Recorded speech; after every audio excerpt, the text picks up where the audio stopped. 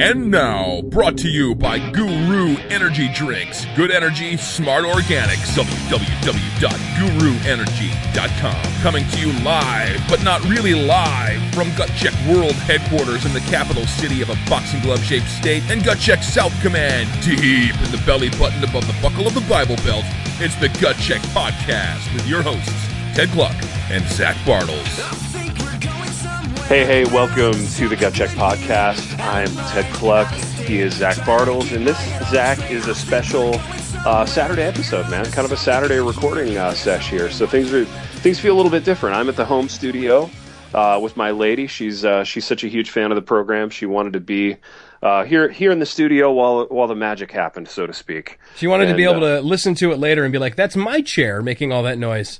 Yeah, exactly. There's a lot of excitement in that, I think, for the listeners. So, it's good to have her here. How's your Saturday, baby? How was your Thanksgiving? Man, I can sum it up with a little song. You want to hear it? Yeah, do that. I would love that. When Cameron was in Egypt's land, let my Cameron go. Dude, what in the world? Dude, haven't you seen freaking Ferris Bueller's Day Off? I have, but I think you've seen these movies many more times than I have, and probably much more recently. So the sort of obscure parts that you revel in, I sometimes don't get as readily as you do. Well, there's this guy who, Cameron Fry, who's Ferris's uncool best friend. I know Cameron. Yeah, and he first introduces. We're introduced to him while he sings that, and his kind of main attribute that kind of sums him up is that he's addicted to nasal spray. Yes, that's right. And that also is me at the moment. I get very addicted to nasal spray when I have a cold. Yeah. And I get what my mother, the nurse, calls a rebound congestion, where you're like, you're done with the cold, but then you have to come down from the nasal spray like a heroin addict. Dude, the decadence. I mean, the addictions. It's not all fun and games in media, folks. So of course your Cameron reference, I should have picked right up on. Oh yeah, it wasn't obscure at all. An obscure 1980s character was also addicted to nasal spray, and I should have made that leap. That's kind of what you were dealing with in your own life. So my bad, man. Forgive. So basically, we went to Tim's, which was tons of fun. Timothy's Fine Tobaccos, had a cigar on Gut Check, by the way. So thanks, Gut Check. But in doing so, I also was like horribly sick and stuffed up, so it wasn't all that enjoyable. Yeah, exactly. No, there's nothing worse than smoking a cigar when you're congested like that. That's no fun, man. How was your Thanksgiving, sir? Dude, it was good. It was really good. Yeah, my folks came down, so folks were here at Gut Check South, and it was fun. Just watched a lot of football and hung out with the fam. It was very low key. So we're loving life, man. Awesome. Yeah, good to be recording. And baby, what are we talking about today? By the way, we need to thank Guru. We need to thank our fabulous energy drink sponsor, Guru Energy, for supplying us with garages full of Guru product, which we've been enjoying. Zach, are you drinking a Guru today? Have you had one? I have had one. Yeah. I'm not drinking one at 4 in the afternoon. Yeah. I had a passion fruit energy water. Ooh, nice. Do you like that one? Yeah, that's definitely up there. There's only one that I'm not a huge fan of. Uh-huh. And I don't know if we're with a sponsor if you're supposed to say this, but I guess this makes it clear that I'm not blowing smoke with the other ones. Just a corporate shill, Right, yeah. So you can believe me fully when I say I love the other ones, but the lime one, there's something about it, and I think maybe it's because we're all used to drinking lemon lime, kind of like really watered down, Sprite-y kind of, yeah. And this is full on lime. I mean, this tastes like you're kind of drinking a lime.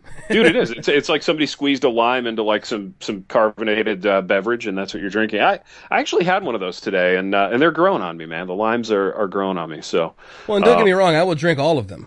Oh, most definitely, man. Yeah, there will not be a drop of Guru left in the Gut Check empire to go unconsumed. So, baby, we've got a few things to talk about today, man, and I want to start right away with something that you're a little tweaked about, man. Something just kind of in our culture, in our nation's vernacular, if you will. You and I are both word men. We both make our living in the world of letters, and it bothers you, this trend of kind of middle-aged to old suburban white people using kind of urban turns of phrase, does it not? It does, and it's an odd thing, and it's probably a sensitive thing to talk about for some reason. Dude, but very sensitive. I feel on edge right now. I want you to put me at ease with this conversation. Well, I may actually do the opposite. Let me just tell you this. This is what happened. I saw some, like, one of those morning news shows, which I haven't seen in just years, and I can't believe they're still on. Which are the worst, by the way. Like, not even news. You know what I'm talking about, right? No, yeah. Like, hey, good morning, Bay City. That kind of show.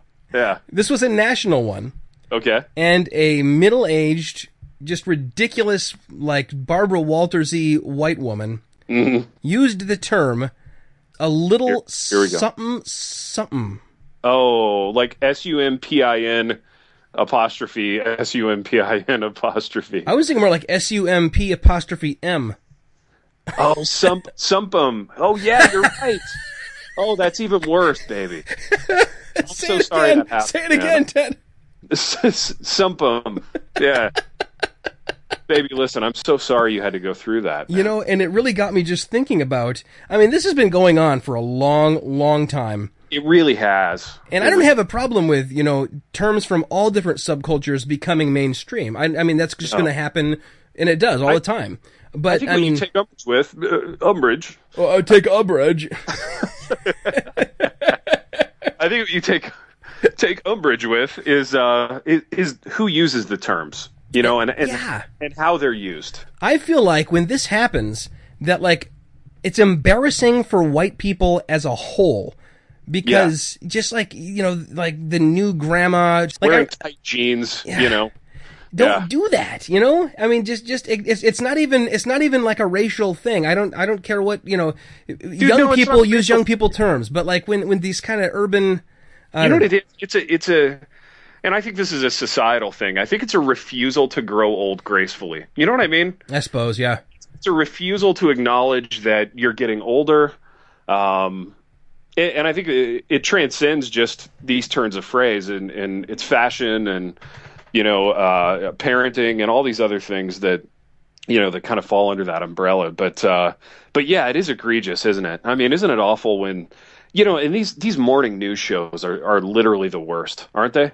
They do make me wish that everyone was dead. Yes, they do. They make you wish that, like, the asteroid from the movie Armageddon. Or Deep Impact, either one. Yeah, it makes you wish that, like, Bruce Willis hadn't, sacrificially in a Christ figure sort of way gone and, like, blown it up, sacrificing his own life, and he had just let it hurtle into the earth, I was thinking about this a little bit, though, as I was waiting for, with bated breath for the appointed time to get together here.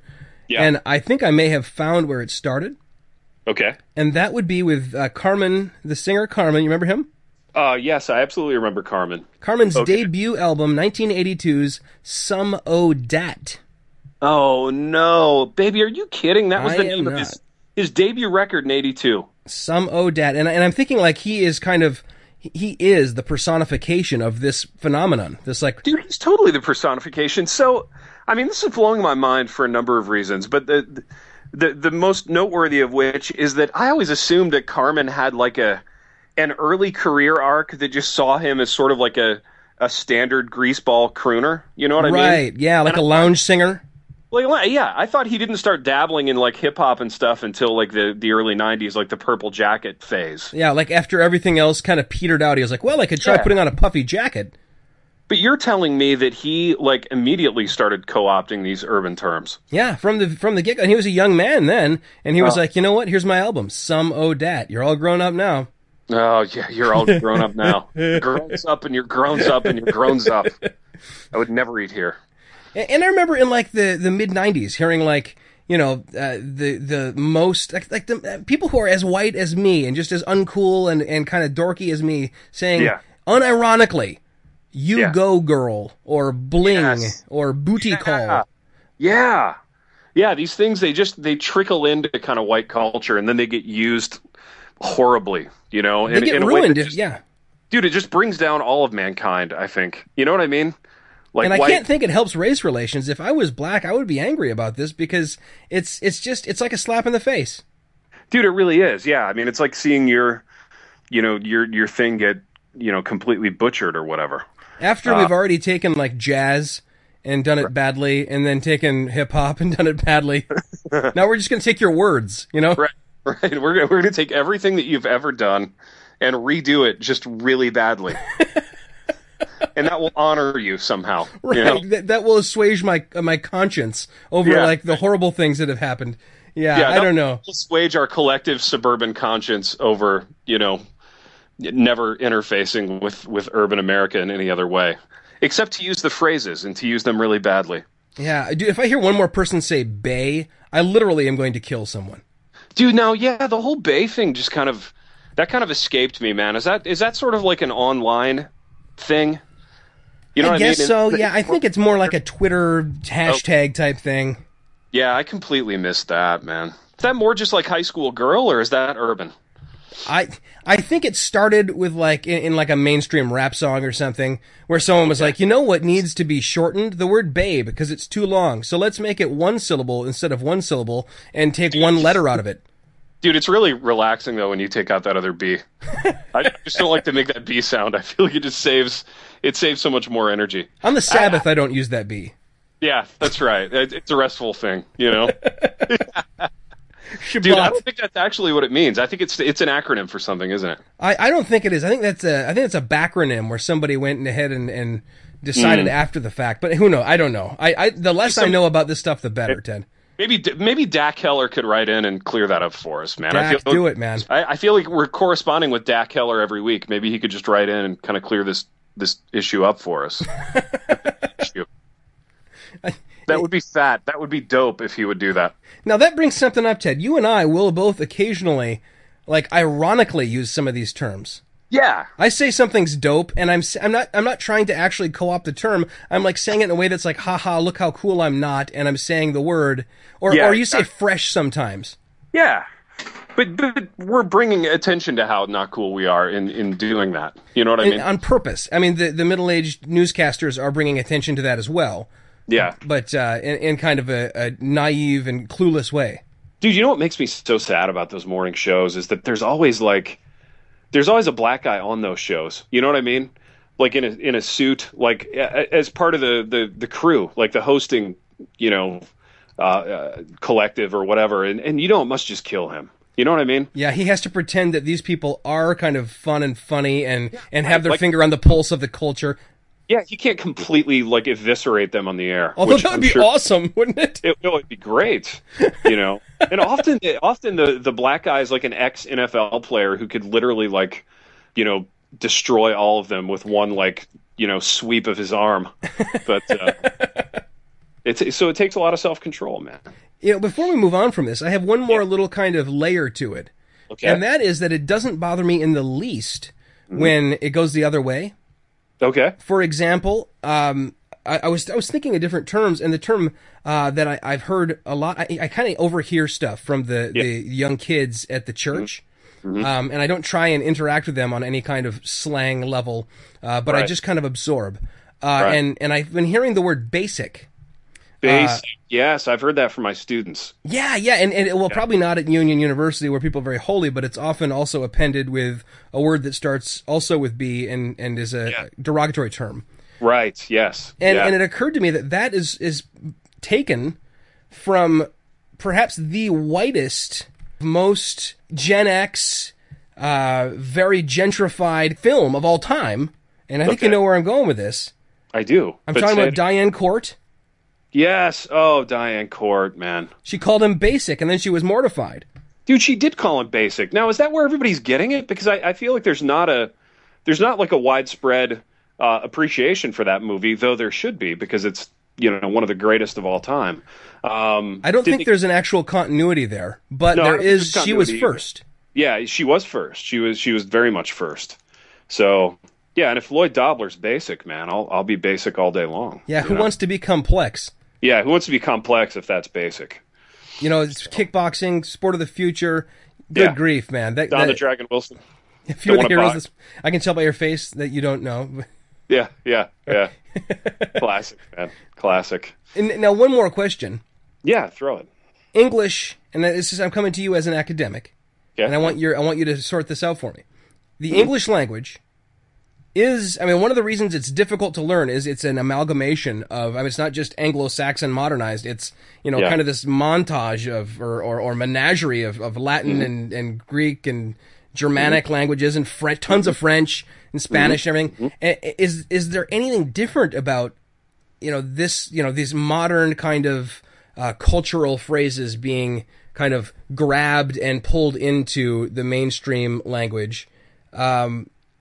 Am I just making something of nothing, or is this actually a different, unique phenomenon? It would be interesting to see if this is happening in other cultures. You know what I mean? To see if, like, the French have these, turns of phrase that come out of inner city Paris or whatever that people in the country start using. Well, you lived there. Did you see any of that happening? I did live there, and to be honest, I didn't notice a lot of that.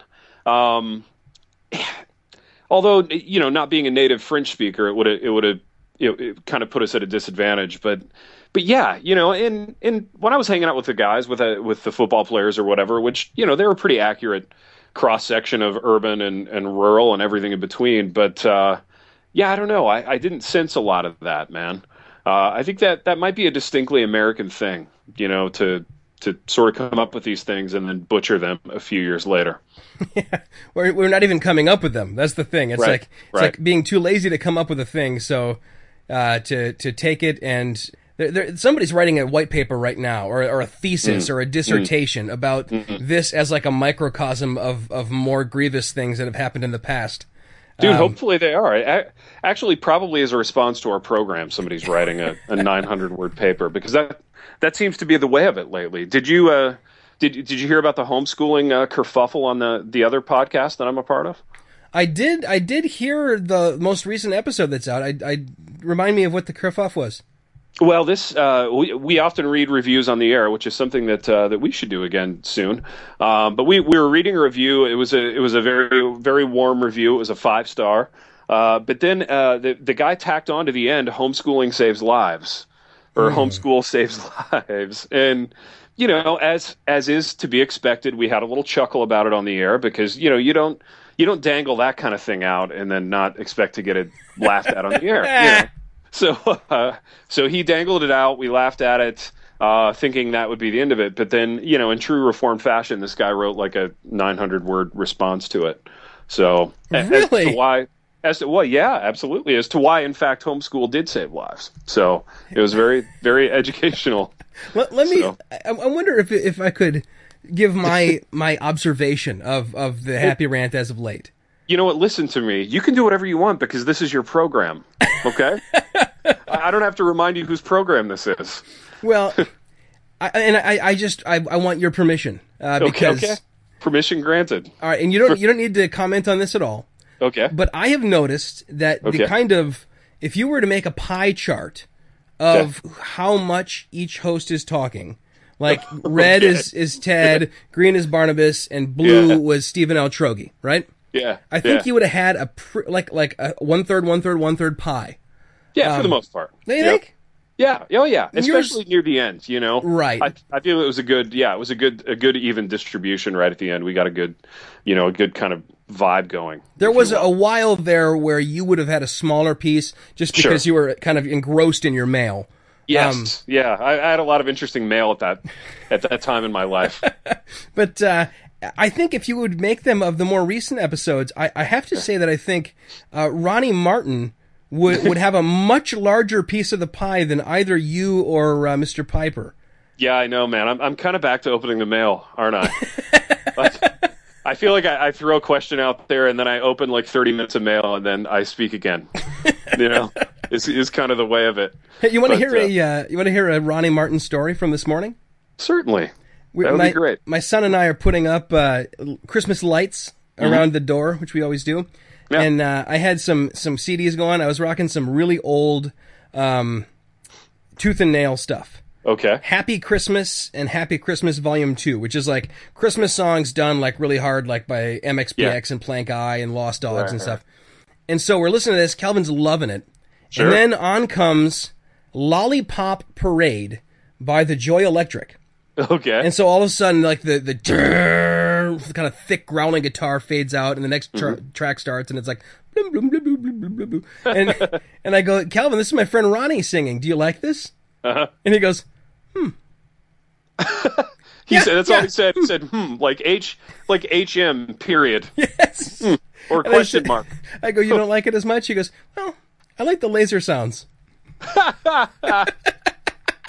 Dude, I love it, man. I love it. There's an honest critique from a child.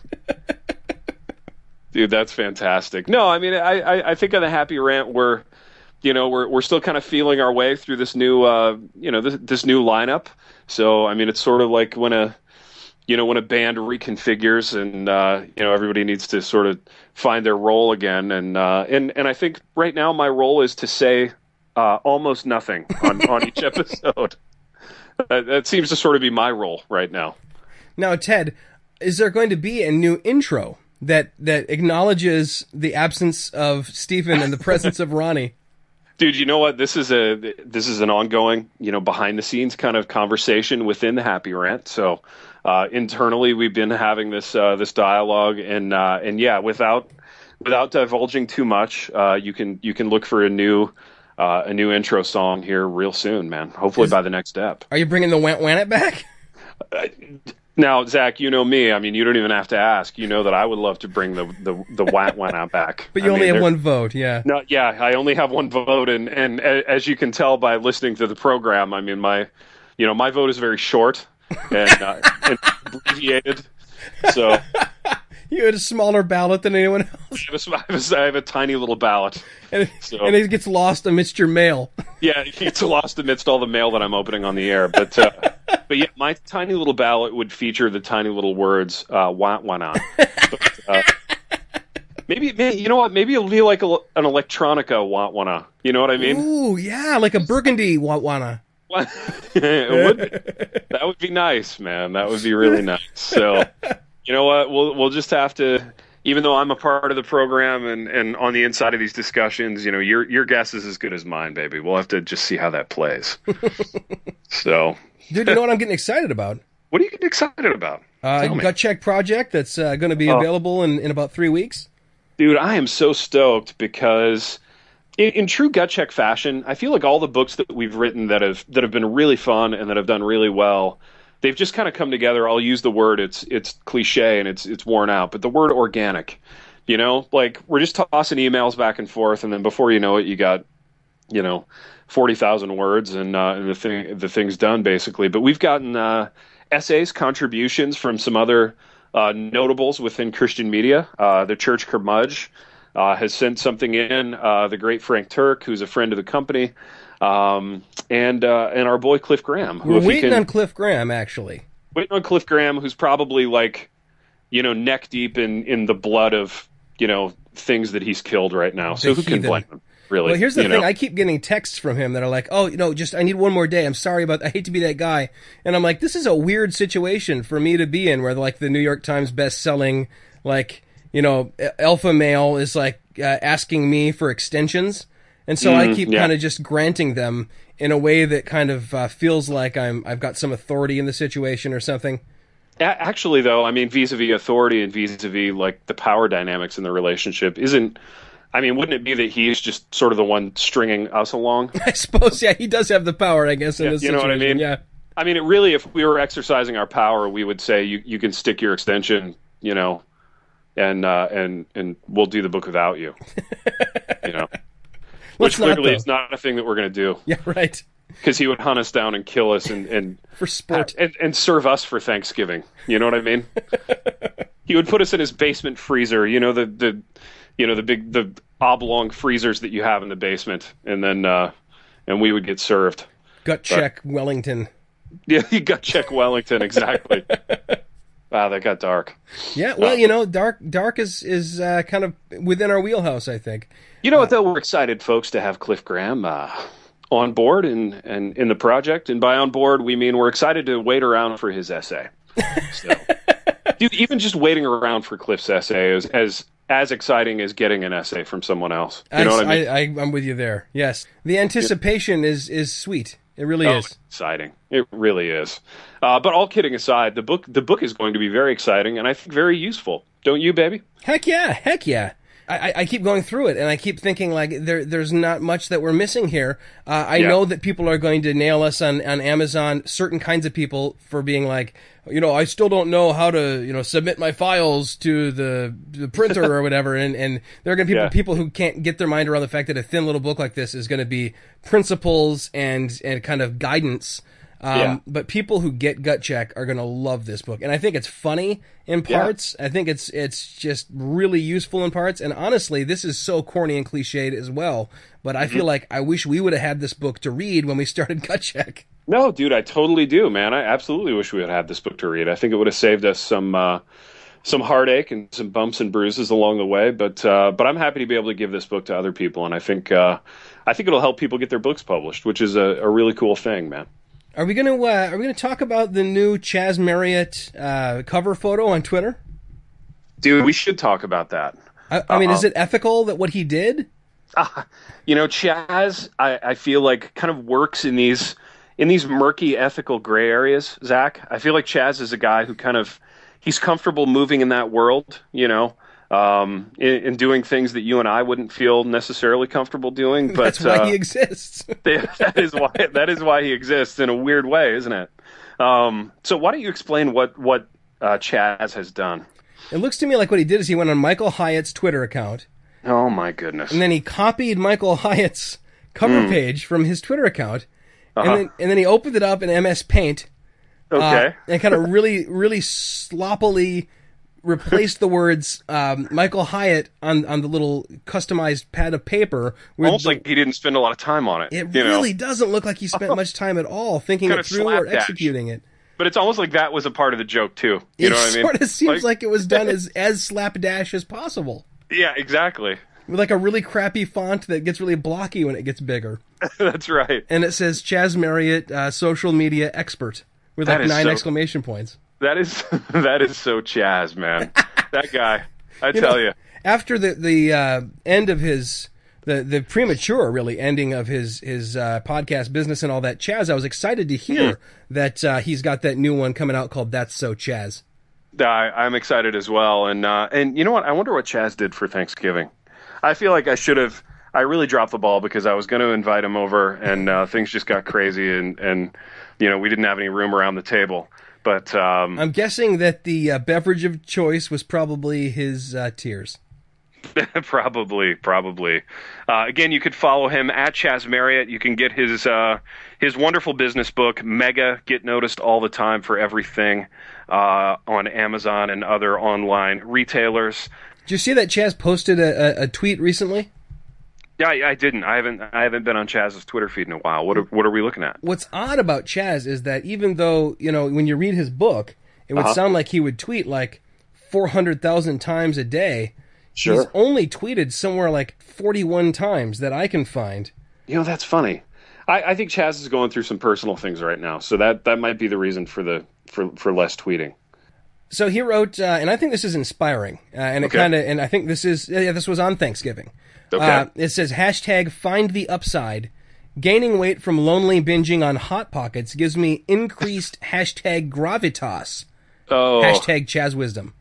Oh, Chas. So that's what he was up to. He was finding the upside in some of the kind of life's downward turns.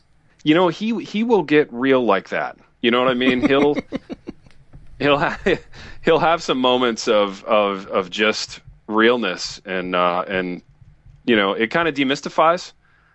It demystifies Chas a little bit, but what you get is what you get. He's the genuine article, as they say.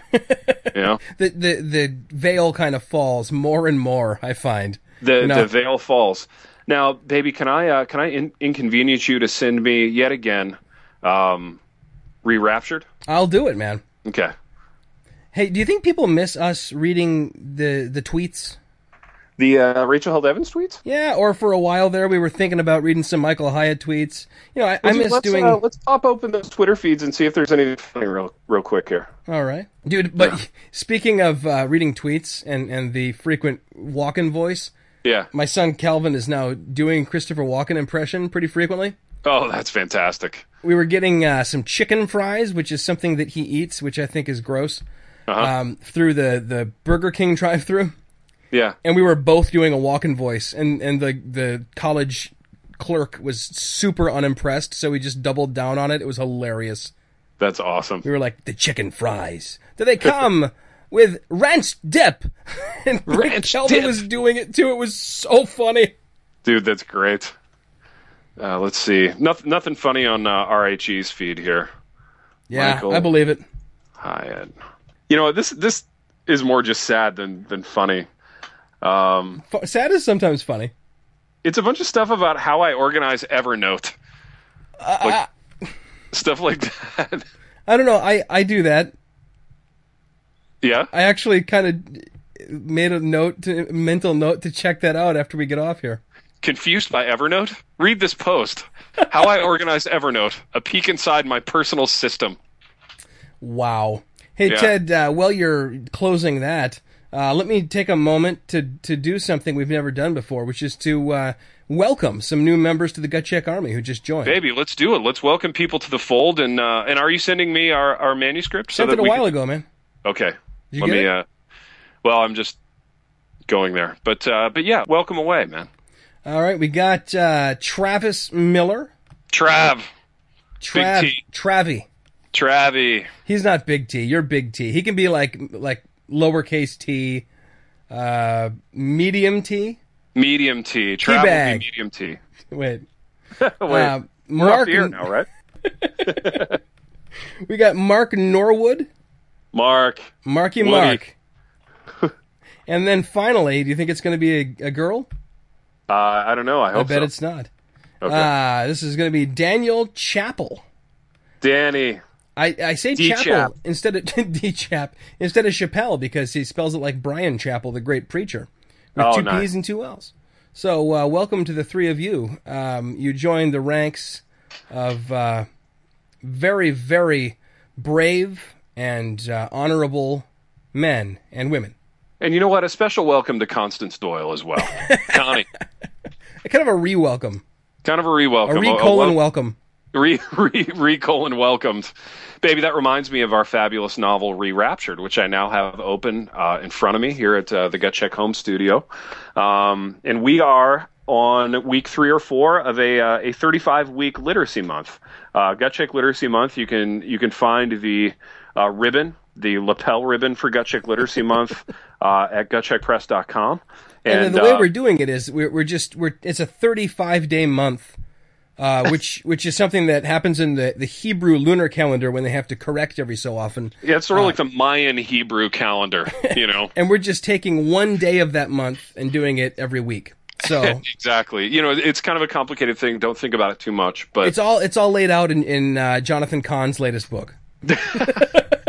It's a blood moon thing. You wouldn't really. It's a blood moon, kind of Mayan, Hebrew, Aztec, you know. In keeping with the Mayan elements to this book.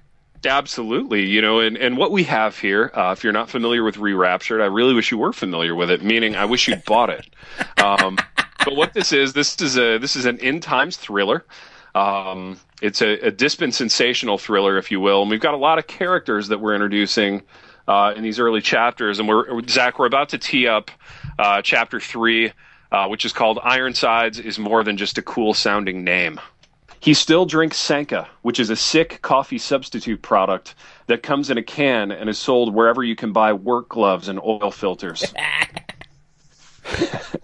The thing about Reverend Louis Ironsides is that even though he is the successful self-published author of a book entitled Exactly How to Look and Exactly What to Say If You Want to Marry My Daughter, Carol Ann, which was the first and heretofore only release from Ironside's small publishing company called Head of the Household Press, or HOTHP.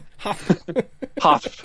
logo the ship Ironsides, which Louis Ironsides thinks is pretty cool. And aside, Ted, it's okay to turn that one into a pronounceable word, but don't do that with the ASFL. No, that's right. Hoth is okay for the radio, ASFL is not. It was part of a spate of books that spawned a new Christian literary genre called Controlling Father Lit. He thinks the name of the genre is condescending and uncharitable. But so the thing about the Sanka is that it allows Ironsides to feel grizzled and blue-collar, even though he is, in many ways, the kind of pampered, middle-class, comfortable pastor he used to smugly look down on. But here's the other thing. He secretly really likes it. The comfort, not the Sanka. He likes having paid off his half-ton Chevy Silverado, and he likes the fact that he's paying cash for Carol Ann's classes at the Christian Liberal Arts College that he feels isn't conservative enough.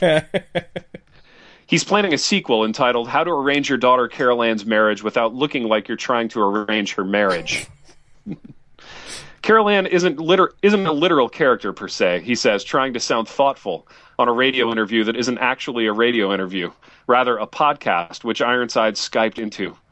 She's more of a pastiche of any number of single vulnerable Christian girls.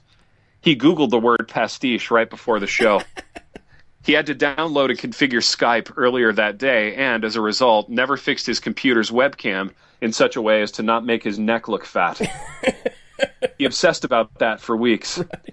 He's also the kind of guy who tells people that it was a radio interview, even though it was just a podcast. I feel like I've done that before. That's a little close to home, actually. It really is. Yeah. I mean, they say to write what you know, which I think is what we did in this book. Yeah, until you get to, like, the exploding people and stuff. Yeah. Yes, that's right. It isn't about arranged marriage, he tells the interviewer. It's more a situation where a Christian father is there through every step of the courtship process, including but not limited to interviewing male suitors and rejecting certain suitors based on a variety of factors, including but not limited to height, broadness of shoulders, income, theology, and extended family. I reject the notion that what I'm doing is arranging marriages. I call it just being involved. Ironsides has been celebrated in conservative churches throughout most of the Mid-South, where his message of ultra-involvement has been described as, quote, a breath of fresh air by an enthusiastic audience of middle-aged men with teenage daughters. Ironsides thinks Carol Ann is wasting her, meaning his, money taking college courses. We're just going to skip that step completely, he tells her one evening as she pores over a biology text. Which step is that again? She asks, yawning. She knows the answer already, hence the affected yawn, which is not because of fatigue, but it is sort of a conversational technique meant to alert her father to the fact that she's bored with this particular rhetorical thread. He, of course, misses that completely. Ironsides is a literal guy and has never been particularly adept at reading or administering subtext. I love that, administering subtext. The one where you have to go to a Christian college to find a good Christian man to marry, he replies. Because it's my duty to find one, and it's a duty I cherish. She yawns again, and the burlap of her modest jumper rustles a bit as she rearranges her figure on the pleather sofa.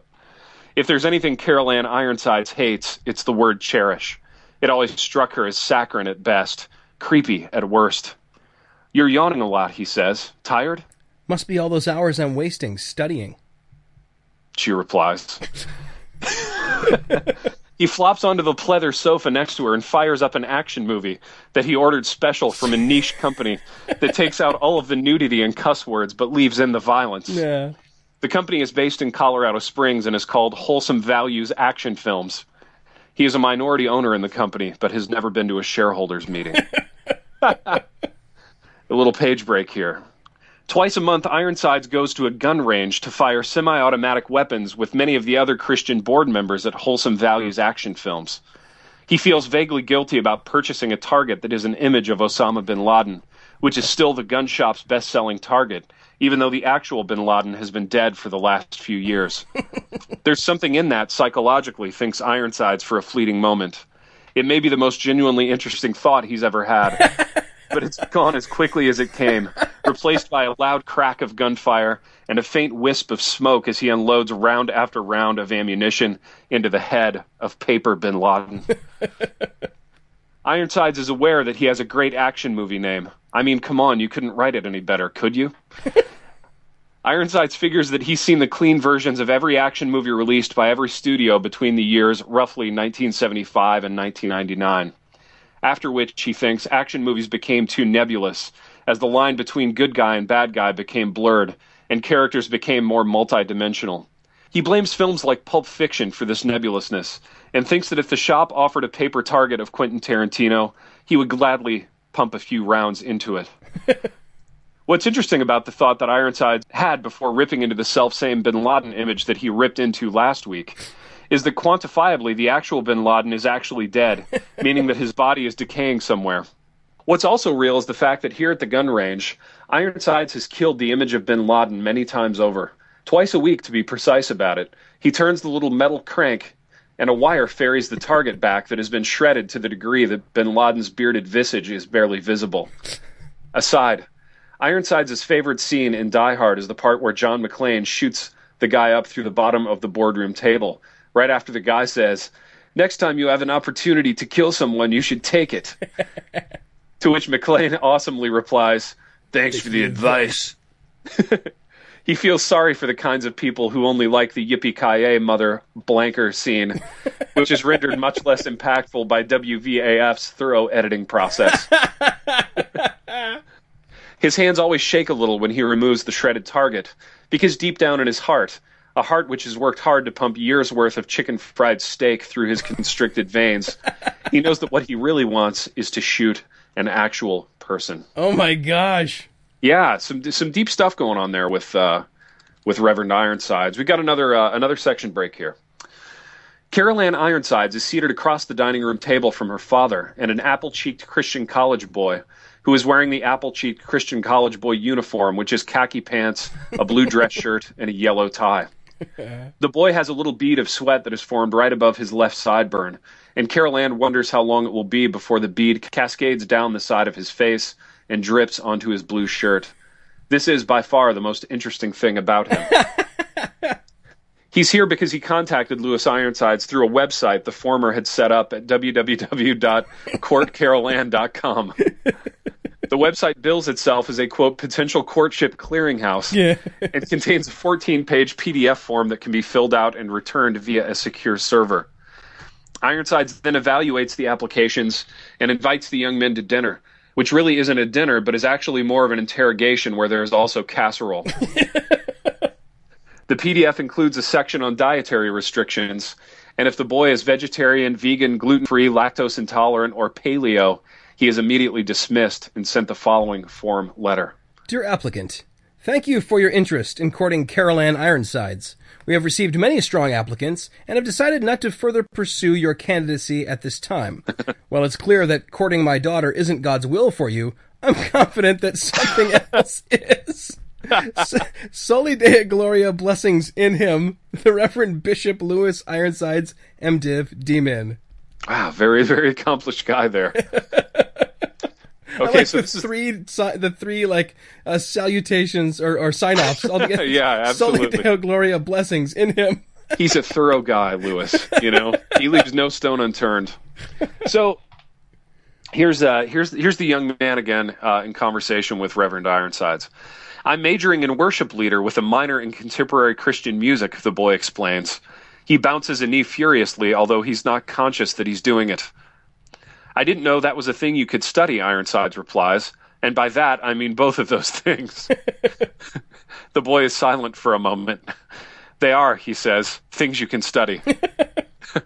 Ironsides sniffs and scribbles notes in the kind of men's journal that is sold at Barnes & Noble. The kind with a leather cover and thick, knurled pages, whose edges look like they were cut with a skill chainsaw. It also has one of those things that snaps the two covers together, which is supposed to be a nod to privacy, but which Carol Ann just thinks is ostentatious. Favorite football team? Asks Louis Ironsides, although he can tell that he's the kind of poncy schoolboy whose parents wouldn't let him play, and who, as a result, probably will say something like FC Barcelona. This is a soccer team. The boy clears his throat. The Denver Values, he replies. He knows that Carol Ann is a rabid Denver Values fan because he read it on the comments sections of a WordPress blog devoted to Louis Ironsides and his quest to find a son-in-law. He figures she likes the Values because of Ted Strongbow, evangelical heartthrob. This couldn't be further from the truth, though, as her reason for liking the values is much more nuanced and far more scandalous. Carol Ann estimates that these meetings happen 2 or 3 times a month, which would normally fill a girl with good sort of ego-stroking feelings of self-worth and desirability, except that the boys who fill out the PDF at www.courtcarolann.com, all one word, don't even theoretically know who she is. They are simply boys whose parents have heard of the website via their homeschool co-ops. Oh. It saves lives, though. It really does. It saves lives. She estimates that a good many of the PDFs are in fact filled out by the boys' own controlling mothers, which is itself an interesting dynamic. But Carol Ann's chief frustration in life is that the stuff she finds interesting isn't interesting to anyone else. Well, almost anybody. Herman Bavinck, J.M. Boyce, J.I. Packer, C.S. Lewis, ... The boy has reached the part of the interview where he is asked to list as many authors as he can off the top of his head. While he does this, Ironside scribbles furiously. Finally, Carol Ann speaks. How do you feel about Marcel Proust? And that's the end of the chapter, baby. Kind of intriguing. Kind of a cliffhanger right there. Dude, are we done meeting people? You know, I don't think we're done meeting all people, but I think we're done meeting, like, the bulk of the important people. I don't think you're accurate there, man. I think the next chapter is one in which we meet a particular short... yes. Kind of a secondary character, as it were, but nonetheless a very important secondary character. I don't know. Do you think that he's actually a secondary character, Faustus? Oh, I don't know, man. Because he's one of the 7 in the Rapture Club. Dude, that's true. I mean, maybe it's my own prejudice vis-a-vis his height that I'm dealing with, you know? Now, we need to probably point out that both of these, all of these characters in this chapter and the next chapter are all Brad Atchison's characters. They are, yeah. Biatch did a fabulous job sketching out these characters, and we just got to we get to bring them to life here during Gut Check Literacy Month. So it's good to be us, and it's good to be on this program. Zach, anything last to say here before we sign off? No, I believe that this has been a successful show. Would you say that, in your opinion, in your estimation, would you say that we've wandered too and far? I would, and it is time to piece the heck out. Oh, wow. Well, it is indeed time to do that. And for Zach, I'm Ted Kluck, and this has been the Gut Check Podcast. We will see you next time.